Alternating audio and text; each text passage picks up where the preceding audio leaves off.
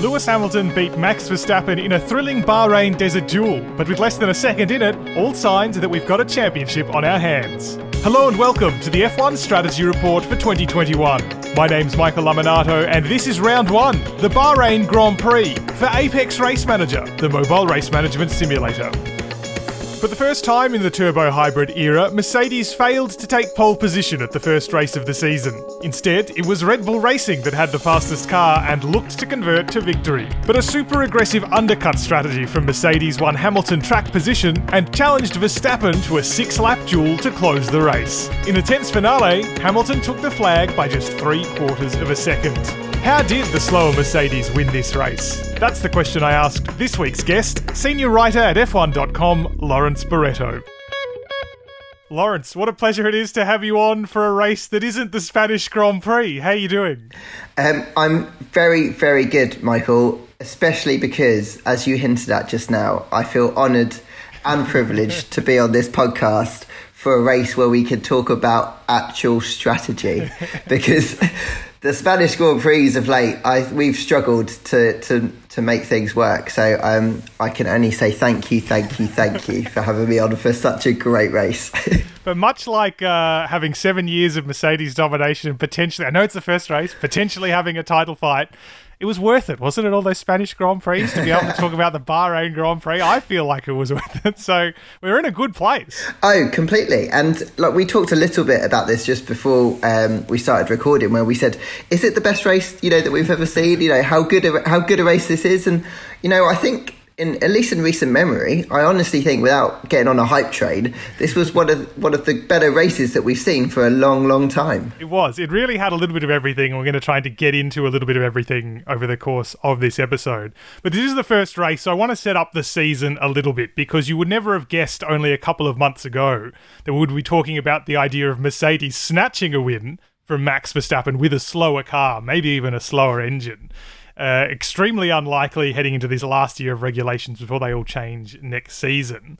What's happening with Mercedes? Is it purely that they have been tripped up with some of these aero regulations, or is it that Red Bull Racing has perhaps even just leapfrogged them completely? How do you see the balance of this situation having been formed to create this race? I think it's a little bit of both. I think Red Bull have benefited massively from the reasonable stability in the regulations, whereby they haven't gone for an all-new concept and therefore started off the year on the back foot like they have done so many times. They've got a concept that they knew was very strong towards the back end of last year. Max was kind of strong through the Bahrain swing and then obviously into Abu Dhabi when they won in Mercedes' backyard. And I think they've managed to obviously carry that through because it's been limited change. But I also think that Mercedes have gone back a little bit. And you know what? It had to happen at some time. As ruthlessly efficient as those guys and girls in silver are, you can't get it right every single year. Quite interesting, I was talking to Ross Brawn yesterday about this, and obviously he's had experience working at Mercedes, and he said, well, at pre-season testing, they never really bothered too much about outright pace. They had enough data that they could work it out and kind of position themselves depending on where they were based on the fuel levels that they were running. So he wasn't overly surprised that they went from pre-season testing where we were all saying they're well behind, what have they done? He wasn't surprised that they'd jumped forward, but he was a little bit surprised that they perhaps are just on par with Red Bull rather than having kicked on like they normally do. So I do think it's a little bit of both. They've just gone back a little bit. Red Bull have gone forward a little bit. And now, if we can take anything from this race in Bahrain, it's that we could have a genuine fight on our hands. It'll be exciting to think this race will be extrapolated over 23 rounds. Can only hope that that's going to be the case. There's been this undertone of discussion from, well, let's say principally Lewis Hamilton, Toto Wolff, even some people at Aston Martin, but we'll put them to one side, that these rules were written specifically to peg Mercedes back. Now, occasionally, since 2014, the rules have been changed, and of course, it's never specifically to peg any one team back. Usually, it's just the idea that we shake things up a little bit, and it's never really worked, has it? Mercedes has pretty much always maintained superiority by varying amounts. Not so this year, at least on the evidence of what we've seen so far. Have these rules been written just to bring Mercedes back? They do seem the worst affected. I think it's all relative, isn't it? I remember when Ferrari had their period of dominance and then Red Bull again. Both of those teams would have said the rules were tweaked to peg them back. I think it's not specifically to peg Mercedes back, but I think it is, they're designed to try and close the field up because they want a more competitive championship. I think it's very interesting that Lewis has said, like you suggested, multiple times that they've done specifically to peg them back. And even with Toto getting in on the act as well, I think if anything, that just shows that they're a little bit under pressure, I think they feel like they are on the back foot somewhat because they wouldn't. They're too clever. They're too long in the tooth to know that they don't need to worry about things when things go wrong because they can normally bounce back. So the very fact that they're mentioning things like that, I think, shows that we could well have a Mercedes team that need to get things done, to need to do a lot of homework. There's one more thing I want to touch on before we get straight into the race, and it's something I thought we'd never really be saying. The idea that maybe Mercedes, not only is it not the fastest car, that's one thing, but potentially not the fastest engine. Now, we've known for a long time that Mercedes has pretty much since 2014 had the fastest engine. There was that time Ferrari did, but obviously some rule changes or some rule clarifications undid some of that work. So let's just say they've had it for that time. Honda seems like they've done a really great job, and they've made some big strides in recent years, but particularly this year. And there's this idea that they brought forward what was going to be their 2022 engine to this year, because of course they're leaving the sport at the end of the year. From what you've seen, and this is the basis of only one race, of course, one particular type of track, is there any credence to that idea that Honda might have caught, maybe even past Mercedes? And if it is the case, why doesn't everyone just skip a year of engine development and do exactly what Honda did? Well, the latter part of that is a very good question, Michael, because I don't know why they don't. I think with Honda, I spoke to Asaki-san just before the Bahrain Grand Prix, and he's head of development over at Honda, and he was talking about how they've turned this engine around in 6 months, and it's a completely new concept. And they've managed to achieve an engine that's better than size 0. And we all remember how when they tried to do that size 0 engine at McLaren, it went a bit peak-tong, didn't it? But they seem to have turned things around. And with the years of experience that they've got now, 6 or 7 in Formula One, I genuinely think that they've made gains because Honda are now starting to talk about being on par with Mercedes or potentially being Mercedes. And the whole time they've been in Formula One, they don't like doing that. They don't like comparing themselves. So the very fact that they feel confident enough to do that gives me a belief that they have made a step forward to the point where, yes, they are either level with Mercedes or just ahead. Max gave a quote to Ziggo, so in his native Dutch at the weekend, where he said, if you took the wings off the car with this Honda engine, I'd have a rocket ship to the moon. And I think he's properly excited by the power that he's got from this engine. Also, the immense reliability that they've shown, considering they've only developed that engine within 6 months. They've come such a long way. I do think that there's a real potential, and we've only got obviously one race to really tell. I do think they've either got to a level where they're on par or they might even be slightly ahead.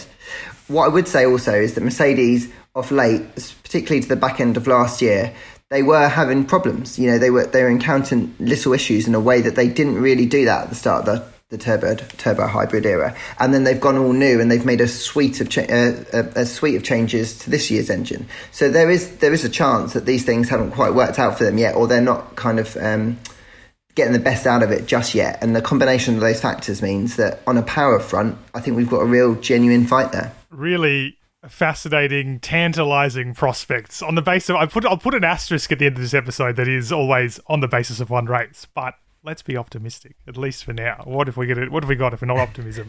Let's talk about the race itself. As you said, it was Max Verstappen on pole. It was about 0.4 of a second, which, well, considering actually the form we've had in the last couple of years, relatively decisive. Very, very early in the race, and this is sort of where the race really began to turn. I mean, Mercedes went into this Grand Prix understanding they did not have the fastest car. Mercedes started really aggressively. It's not a position we're normally seeing Mercedes is in it. Normally they are defensive, and very occasionally when they have to try and strategize their way out of something, they occasionally make mistakes. Was this really the idea going into this race, that they were just shaking the tree, trying to see how Red Bull Racing would respond? And if that is the case, I guess on the basis of this, that's good that they managed to pull something off here rather than fall over as they occasionally have. I think what they managed to achieve in this race with that aggressive approach is super impressive because, like you kind of hinted at, Michael, they haven't really, through this hybrid turbo era, They haven't really had to fight, have they, in this way? They haven't really had to come from behind, really take the fight to a team that is significantly stronger than them. And so I think the way that they reacted, being on the back foot, was impressive. What shocked me was that Red Bull didn't seem to react immediately, though I appreciate I'm getting ahead of myself. But from the point of view of what Mercedes' approach was, they went aggressive. They got it absolutely right. Obviously not quite right with Valtteri Bottas' pit stop, but they got the Lewis segment right. And it paid off. And I think they're going to have to be aggressive like that throughout this early segment of the year if they're going to want to hold off a charge in Red Bull. So let's paint the scene of this first stint. Mercedes seemed pretty even on race pace in that first stint when both cars were on medium tyres of around the same age. We're talking specifically of Hamilton and Verstappen here. We'll mention Bottas a little bit later. Very early, Mercedes pulled this undercut trigger on lap 13. He was within about 2 seconds for almost all of that first stint. Mercedes not ordinarily that aggressive, that offensive. This led to a whole bunch of cascading decisions after the race. Like you said, though, Red Bull's reaction either before and after the pit stop I found a little bit surprising. I'd like to know what you think here, because I feel like we could see an undercut was probably going to come, right? Like that's just standard strategy practice when you've got a car that is roughly on pace of the car in front of you. Are you surprised Red Bull Racing, ordinarily the aggressive kind of team, didn't try to preempt that? Was it simply too early for them to bring Max in before Hamilton had a chance? Because track position, as it turned out, was the most important factor here. I wonder whether Red Bull's mindset was affected by the fact that A, they didn't have Checo anywhere near to assist in any strategy attack, and obviously Mercedes had 2 cars in which to check, but Max was talking really early in the race about problems with his differential, and I wonder whether a whole host of factors they just thought, well, okay, this is the best strategy for us, let's just stick with this plan rather than trying to be as aggressive, like you said, as they usually were. But I, like you, am a little bit puzzled that they chose to stay out, and even Max was, as you heard on his team radio at the time, that they didn't react instantly and that they'd made a mistake. And it's difficult to see, because once that moment has happened, it was difficult to see how they could recover with just a single car against two Mercedes. There was this extra interesting element in this middle stint, which turned out, at least for Mercedes, to be really short, didn't it? It lasted only around 15 laps for Hamilton, who was on the hard tyre. There was this suggestion that it was going to be like a 3-stop race. Red Bull Racing even suggested that they thought that potentially was the direction that race was going, because at that point, half the race still to go on a single set of hard tyres for Hamilton when you'd only achieved 15 in that middle stint. It seemed very unlikely. And at that point, given the option, seeing what Mercedes was doing, Red Bull Racing again decided to essentially do nothing about it, for want of a better phrase. Of course, they were sticking to their own plan, but was that a misreading, do you think? Maybe at the point of that second stop, were they wrong to not buy into the strategy Mercedes was playing down? I mean, ultimately, they were trying to set a trap, weren't they? And we'll talk about Bottas in a second, but did they give themselves too much work to do, or Verstappen too much work to do, by really running their own strategy and hoping it would be enough to overcome Mercedes? I think there is the potential that they thought they had enough performance in their pocket that Max would be able to get the job done on the track. And the circuit layout itself, and obviously as we saw later in the race, it is feasible to have pulled off potentially a pass on track to lead to win the race. But I think that they made a mistake there. I think at that point, having seen what had happened in the first run of stops, I think they should have been able to react, as we've seen actually in the past, to change their strategy. The difference, I guess, here is that when they've been going for race wins, or they found themselves in this situation in the past, it's been unusual, and therefore the risk was lower, because they just had to throw everything at that race to go for a victory that they ordinarily wouldn't have a chance to fight. The difference this time round is I think they're going to be in the fight for wins all the time, and then the mindset changes, and I think the risk factor is changing, and I think that they haven't quite adapted to their return to the front, essentially, and I think that kind of skewed their decision making, and unfortunately it just didn't work out for them. There was a second element to this part of the race. After 15 laps, when Hamilton made that second stop, committed to that long final stint, and Red Bull Racing at least had that option of ultimately doing what they did, which was going along and playing their own game, if you like. And that was Valtteri Bottas, who for a lot of this race was kind of forgotten, to be fair, or to be unfair, I suppose. He sort of just kept touch with the front, didn't he? He was around 5 or 6 seconds behind. Clearly wasn't as comfortable in the car as Lewis was. But as you mentioned earlier, potentially should have been decisive by giving Mercedes this numerical advantage that Red Bull didn't have because Perez had started from the pit lane. He, however, after the race, I was interested to hear him say this, especially in the context that at the start of the year he was talking about trying to be more selfish with his demands for the team, wanting to make the team fight more in his corner for his own challenges. He was quite disappointed that his strategy was essentially to back up Hamilton, wasn't it? Now, his role was that second stop to try and force Verstappen into following that early stop, because if Verstappen had followed him in, he would have had to pass 2 Mercedes cars, or no, he would have had that long final stint. If he hadn't, he would have had to pass 2 Mercedes cars. Of course, Bottas' stop was too slow, and then we forgot about him for most of the rest of the race, let's be honest. Is this the worst kind of outcome for Bottas, though? Forgetting the fact that this race didn't go to plan, he ultimately didn't play any role in victory for those 2 reasons. But if this is a really titanic battle between Hamilton and Verstappen, is he essentially locked into not that selfish demands he wanted at the start of the season, not the creative strategies perhaps that would play a role, but having to be the wingman for Lewis Hamilton? Because with a slower car, presumably that's the only way Mercedes is going to have a chance. So when I spoke to him in the pen, he tried to put a brave face on the situation, and I think he was reasonably pleased with his own performance in the race, because towards the back end of last year, there were too many races where he was just falling off, and there was towards the middle stint he was actually quicker than Lewis at certain points on the hard tyre. So I think that he wasn't overly disappointed with his own performance, but he was evidently very disappointed that the team basically made him follow the same strategy as Lewis when he could have, and actually requested to do a different strategy. How many times in the past, Michael, have we seen Valtteri ask on team radio for a different strategy, and the team each time essentially knock him back? It must start to become quite disheartening, especially as this was race 1 of the 2021 season. So it's not like Lewis has already built up a lead and Valtteri needs to fall into that wingman position. So he's definitely got to go away from this race and have a lot of tough conversations with the team, because if that is going to be the case, I don't know what that's going to do to his mentality, because to start the year off knowing that you aren't going to have a chance to get involved with this fight with Lewis and Max. And for him, he must see this as a real opportunity this year, because if Max is taking points off Lewis, that's an opportunity for Valtteri to get in that mix and haul himself in if he's strong enough in qualifying to put himself in that position.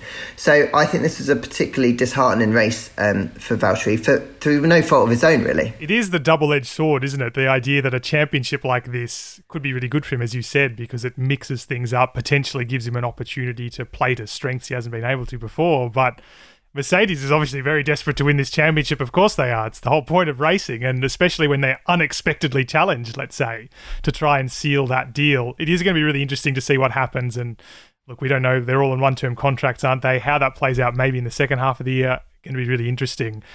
We can talk briefly here about Sergio Perez as well. Didn't play a role in the shot for victory for Max Verstappen, because he had a kind of average qualifying, didn't he? And then through no fault of his own had to start from pit lane. Really great recovery though. Didn't necessarily even have to do anything particular in terms of strategy. I guess that really underlines the pace in that car. But from what we've seen so far this year, we know that what Red Bull's racing's lacked in the last couple of seasons is that, okay, for want of a better phrase, wingman driver.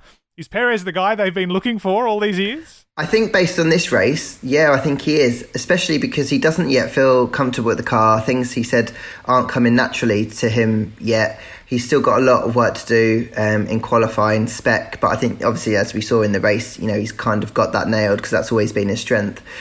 So I think because he managed to perform so strongly, he had no real problems cutting through the field, did we? He arguably did a better job of those fight backs than Alex Albon did during his time. That's no slight on Alex, but Checo just did it quicker. He did it more efficiently. He gave himself a real opportunity. And Christian Horner was very full of praise of Checo at the end of the race. I think he was disappointed that he didn't play the part that they wanted him to play, but that was through no fault of his own. But he's going to get the job done this year, I think. All the signs are there. He's super comfortable at that team. Just talking to him through testing and the race weekend, I think he understands why some people have found it hard at Red Bull, and he seems to be a character who can make it work, or he thinks he can make it work anyway. And so I think that Red Bull have got exactly what they need there, because I don't think he's quite going to be on Max's pace consistently. But once he is comfortable, he's definitely going to be in a position to challenge for big results on the right weekend. Do you think he could have made a difference in this race had he either not started from the pit lane, that was obviously a real blow, naturally, or had he qualified in the top 10? Because we have seen plenty of times in the last couple of years, as we said with those previous drivers, that even losing the first stint of a race to battling through what is a very tight midfield, even tighter this year, does essentially negate the value of having them there, even if they're relatively close. Was there any difference to be made here for Perez? Had the weekend gone a little bit better up till Sunday? I think so. I'm not sure how much of a difference it would have been made even if he'd started 11th where he should have done, because he still would have had to, when the field was bunched up, still have had to make progress through the field, and that would have taken time. So he probably ultimately would have still only ended up 4th. But I think that if he had qualified better, I think his performance should be on a point where he should be on par with Bottas, if not ahead of Bottas, where the relative pace of the cars are at the moment. And then he could have figured, because we haven't yet seen Mercedes have to deal with a strategy where they've got two cars attacking them. And so I'm just because I'm nosy, want to see how they react to that. And I think it would be a great challenge for them. And I think then we're only going to get better races for it. It's going to take him some time. He said, I think, in testing, it's going to take him 4 or 5 races. I honestly think it's probably going to take him that, to get up to speed. But I think once he's there, and we're kind of over to the Canada and Baku side of the season, I think we are going to see a Checo who can figure in it. In Bahrain, though, I think he just wasn't quite up to speed enough to figure as we'd wanted him to have done. Always under promise, over deliver. That's the way Perez can approach it. Say it's going to take 5 rounds, he'll win next time. It'll be great. Everyone's going to be happy with that, I think. Will be interesting. It was actually, you really nailed it there as well. It's something I hadn't considered, but Mercedes, okay, we know they haven't often had to face competition in general before, but even, of course, from Red Bull in the last couple of years, and even Ferrari before that, have never really faced 2 cars. I'm really struggling to think, even when Charles Leclerc, for example, was doing really well, Sebastian Vettel was inevitably not doing so well, and before that it was, of course, Raikkonen as a teammate who Ferrari often forgot they employed in certain races, it seemed to be the case. It is interesting, isn't it? I wonder how much that might be weighing on their decisions in the next couple of rounds, because it really does change what we've become used to seeing Mercedes deal with. I think we're going to see a point where Mercedes are going to make mistakes, and that's no disrespect to them. It's just they're going to, hopefully, if Red Bull do what they should be able to do and get 2 cars fighting, they're going to be put under significant pressure. And when teams are put under pressure, they make mistakes. Maybe 9 times out of 10, they're still going to get it nailed. But I think only then, when we see a proper team and a proper challenge to Mercedes, can we probably really confirm them as maybe the greatest team ever, because they will, if they can win this year under the toughest of pressures, they've basically done it all. So I'm really excited to see what happens over the next few races, and whether Red Bull are able to do it consistently. Of course, there are minor concerns. They did have quite a few niggles, shall we say, reliability wise, and it always seems to be the second car, doesn't it, at Red Bull? That curse that isn't a curse. And they kind of need to find a way to get rid of that, and to have 2 cars working reliably. So let's see. I'm trying not to get this hype train up to, going at too fast a speed, but I just can't help it. Yeah. Oh, look, it's very exciting. We had a very good race. We're still buzzing from it. Let's get back to the battle for the lead. As we said, Hamilton stopped at half distance for his final stint for hard tyres. Max Verstappen continued on his medium tyres till lap 39. It's a difference of 11 laps. I wrote that down. I can't do the maths that quickly, even simple maths like this. Gave him that tyre offset, came out with around about 8.5 seconds to make up in that time. Eminently achievable. Took him about 10 laps, exactly as predicted. I'm always impressed when they can exactly predict how long it's going to be until 2 cars meet on track. 6 laps to get the job done, essentially, was what we had. And the move he chose, with the tyre difference that he had, was off the track at turn 4. Look, there are lots of different ways we can cut this argument up, isn't it? Because it's ended up being this little nexus of discussion, this turn 4 track limits. Let's talk about the move in particular first. Max suggested afterwards that maybe he'd have been better off not giving the place back, making up a certain amount of time in the 3 laps he had remaining, and that would negate against a penalty. What do you think he should have done? Did he do... I mean, he did the right thing, I suppose, morally correct thing, but did he do the right thing for his race? I mean, you're right. Morally, he did the right thing.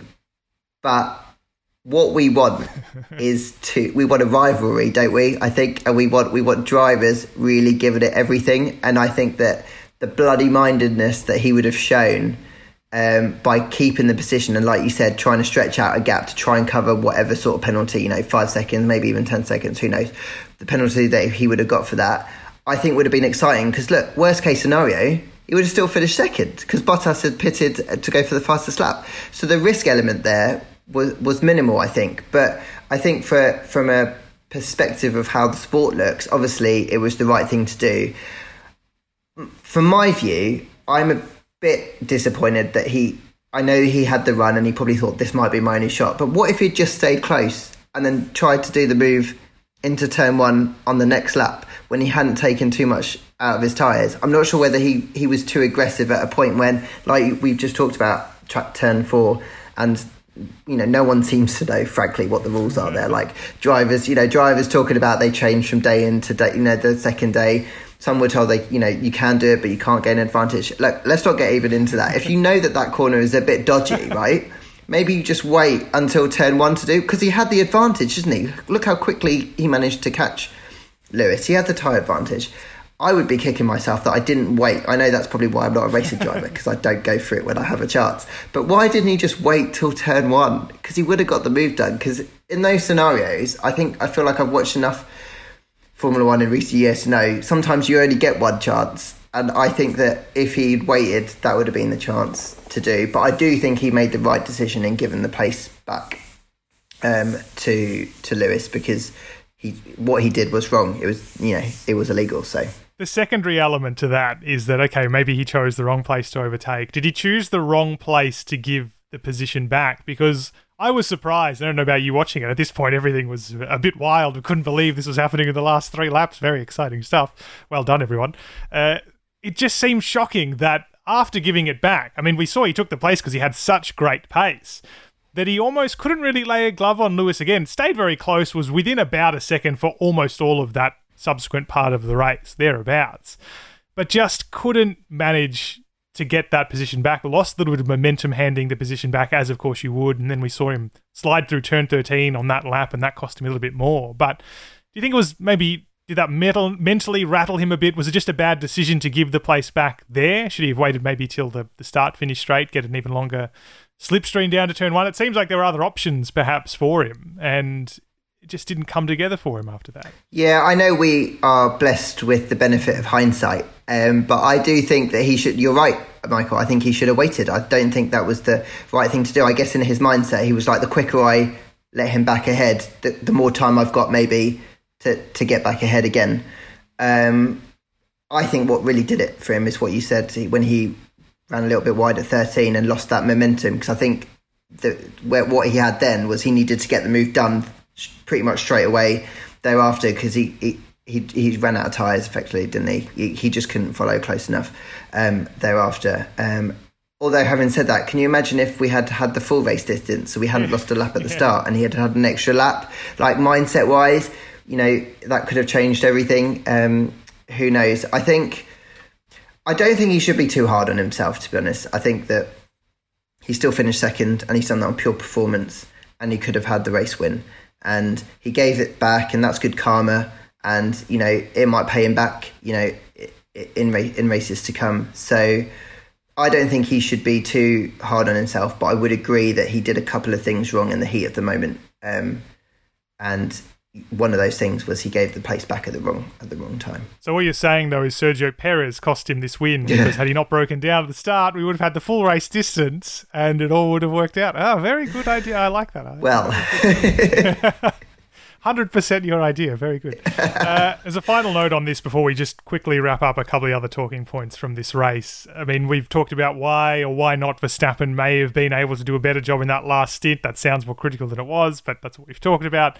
Lewis Hamilton's role defensively here shouldn't be understated either. I feel like we're going to remember that last stint for the lock-up at turn 10 that kind of gave gave Verstappen a chance to close. But even for those last couple of laps, his defence at turn 1 in particular was very solid. Didn't give Verstappen a chance to have another look. That shouldn't be understated. So summarising everything we've talked about in this battle for the lead came down to less than a second after 56 laps. Do you feel that Red Bull and Max lost this race, or that Mercedes and Lewis won it? No, I think it would be unfair to say that Red Bull lost the race. I think Mercedes won it, and Lewis in particular. I think there's very few people in the world who can do what Lewis can do, and I think that, like you touched upon, his defence was brilliant. He made a mistake, actually, and it's not very often that we see Lewis make a mistake when under pressure. Obviously, he makes mistakes every now and then, but when under that extreme pressure, it's very unusual for him to do that. And I think that bodes well for a championship fight going forward, that he isn't completely bulletproof. So there is hope, guys, that we are going to have a championship fight on our hands. But I think that what he did was extraordinary, and is just yet another reminder, in the opus of Lewis Hamilton great races, to confirm that he is the greatest, if not the one of the greatest, if not the greatest ever. It's going to be really interesting to see how this pans out. Let's just quickly chat through the midfield. Largely decided in the opening laps. Lando Norris finished best of the rest. It was an undercut of Fernando Alonso to try and make gains that really triggered future pit stops among that midfield group and stuck everyone to pretty much the same strategy, locked in their position for a lot of the race. Carlos Sainz overcut Lance Stroll late. And Lance Stroll dropped a position, of course, to Yuki Tsunoda on the final lap. We've talked a bit about Sergio Perez, how he had that car advantage, a little bit understated. Let's just talk about this briefly. We talked about before we mentioned Sebastian Vettel. Yuki Tsunoda's rookie performance, very good. Can take nothing away from him for that. Really impressive stuff for a first time out, especially considering in qualifying he didn't seem that comfortable at certain points, seemed very comfortable throughout the race. But does the progress he made from 16th on around lap 5 up into the points speak as well to perhaps how understatedly good that car is? That car is great, I think. I think that could be up around that P4, like fourth best car. I think it's going to be on certain circuits again, so they won't be able to consistently do it. But that AlphaTauri is an impressive machine. We saw with Pierre, obviously, in qualifying what he could get out of it. And it was unlucky that he got kind of pulled out, so we didn't actually get to see, at least up the sharp end, what that car can do. But what was particularly impressive from Yuki was that he recovered from that poor start, where he admits freely that he made mistakes and dropped him down to 16th. That he was able to come through the field using his skill, obviously, but the performance of the car, I think it's super, super exciting. He doesn't seem to get fazed by anything. It's quite frankly extraordinary for someone as young as him. And I think that, like Francois has already said, look, he's going to make mistakes. Of course he is. He's a rookie, and we need to consistently remember that he's only had 2 years of international experience. So he is going to make mistakes. But, even just that mugging of Lance Stroll on the last lap, it's just going to be one of a number of highlights. We're going to have a massive reel at the end of this year of like great Yuki moments, because he doesn't give up. He's super aggressive. And what is so great for him as a rookie is, unlike for Mick Schumacher and Nikita Mazepin, he's got a car from the off that he's going to be able to show his talent. So I'm super excited to see what he could do this year. And the fight back that he made through the field to get points, maximising their strategy, was brilliant. And let's wrap this one up with Sebastian Vettel. This was the, not second coming, I suppose, third, fourth coming of Sebastian Vettel, depending on how you want to sell it, at Aston Martin, of course, this last phase, probably, of his career, presumably. He had a pretty dreadful weekend, all things considered. Yes, he qualified poorly because of yellow flags, but he was also penalised for the way he dealt with yellow flags. Didn't score, except for 5 points on his super licence, which is pretty serious for a single weekend of racing. And that was partly because he also rear-ended Esteban Ocon when he was being passed, rather, for 12th, I think it was, late in the race.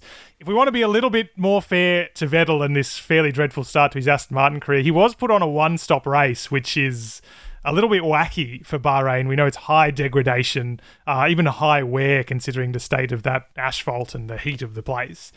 It seemed to me, and I found myself wondering this in the second half of the race, that it was almost like Aston Martin had forgotten that it wasn't Sergio Perez, the great tyre manager, the great race manager in that car. Because maybe it was a strategy he could have pulled off. Clearly wasn't one that Vettel, who coming into this race says, we're not prepared. I've done, I think it was something like at least 100 kilometres too few of pre-season testing. We're not ready for this race. To give him a strategy like this, albeit he had nothing to lose starting from the very back, seemed kind of strange.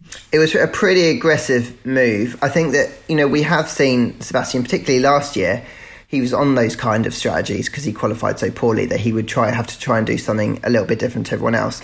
So I think if he was performing at his peak, I think he would have no problem pulling off that kind of strategy. But I agree, it was a massive ask. He's so undercooked, coming into this season in terms of preparation with that team. He's just nowhere near comfortable enough, even from the simple level, that he's just not happy with the procedures and the team and that car and what he's got to work with. So it was a massive ask for him, and I actually think he did all right in that first stint. He was pretty handy defensively, at least. He wasn't giving positions up. At one point it looked like it wouldn't be too bad, and I guess the very fact that he was battling for 12th with Ocon, having started from the back, it's not awful, is it? Let's be honest, because Lance had finished 10th overall. It wasn't horrific, but I think what was concerning was his approach to Ocon passing him. I think that him coming on the radio and blaming Ocon was mind-boggling, really. I just don't understand what was going through his head when he said that, because it was nowhere near Ocon's fault. It was Sebastian's mistake, a mistake that he admitted after the race. But I think that those are the kind of errors that we saw him clock up with alarming regularity at Ferrari, and I think the whole paddock was hoping would start to go in the other direction by moving to Aston Martin, because it was a fresh start. So it's just a tough one, because I think there were some high points in that race for him where he can take some positives, but obviously overall I think it was a massive disappointment, and it's only going to heap more pressure on him. He was so down after the race in the TV pen, like among the most downbeat that I've seen him in this recent era of his career, and that is a concern, because he was so buoyed at testing it, even though it hadn't gone that well. So I think that if he got hurt quite hard in this race, that doesn't bode well, especially if this Aston Martin isn't as spectacular as perhaps a lot of us were perceiving it was going to be coming into this season. A really interesting Bahrain Grand Prix. We got a result, but the best part is that I feel like we don't really know that much more about how this season's going to go, and that's a beautiful thing, especially when you got 23 rounds to race across for the rest of the year. Lawrence, how good it is to not be talking about the Spanish Grand Prix with you. A real pleasure. I've absolutely loved it. Thank you very much for having me, and thanks for choosing a race that we had so much to talk about. And like you said, I think it sets the tone nicely for the year. I don't think every race is going to be like this. Of course, it's not. We're about to go to a circuit, Imola, where it's just unlikely to be that exciting because of the nature of the circuit. But I do think that we've seen enough now from testing and the first race to suggest that for the first time in several years, we have got two teams who could be fighting out for the honours at the front.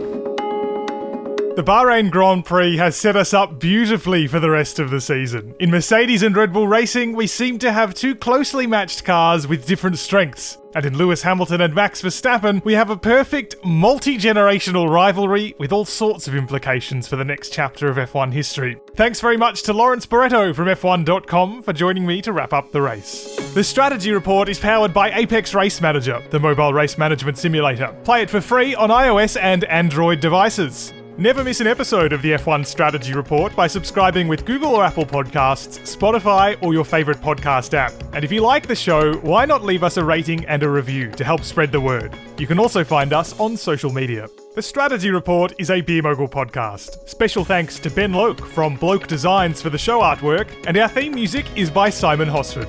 My name's Michael Laminato, and I'll catch you in a couple of weeks to preview the Emilia-Romagna Grand Prix.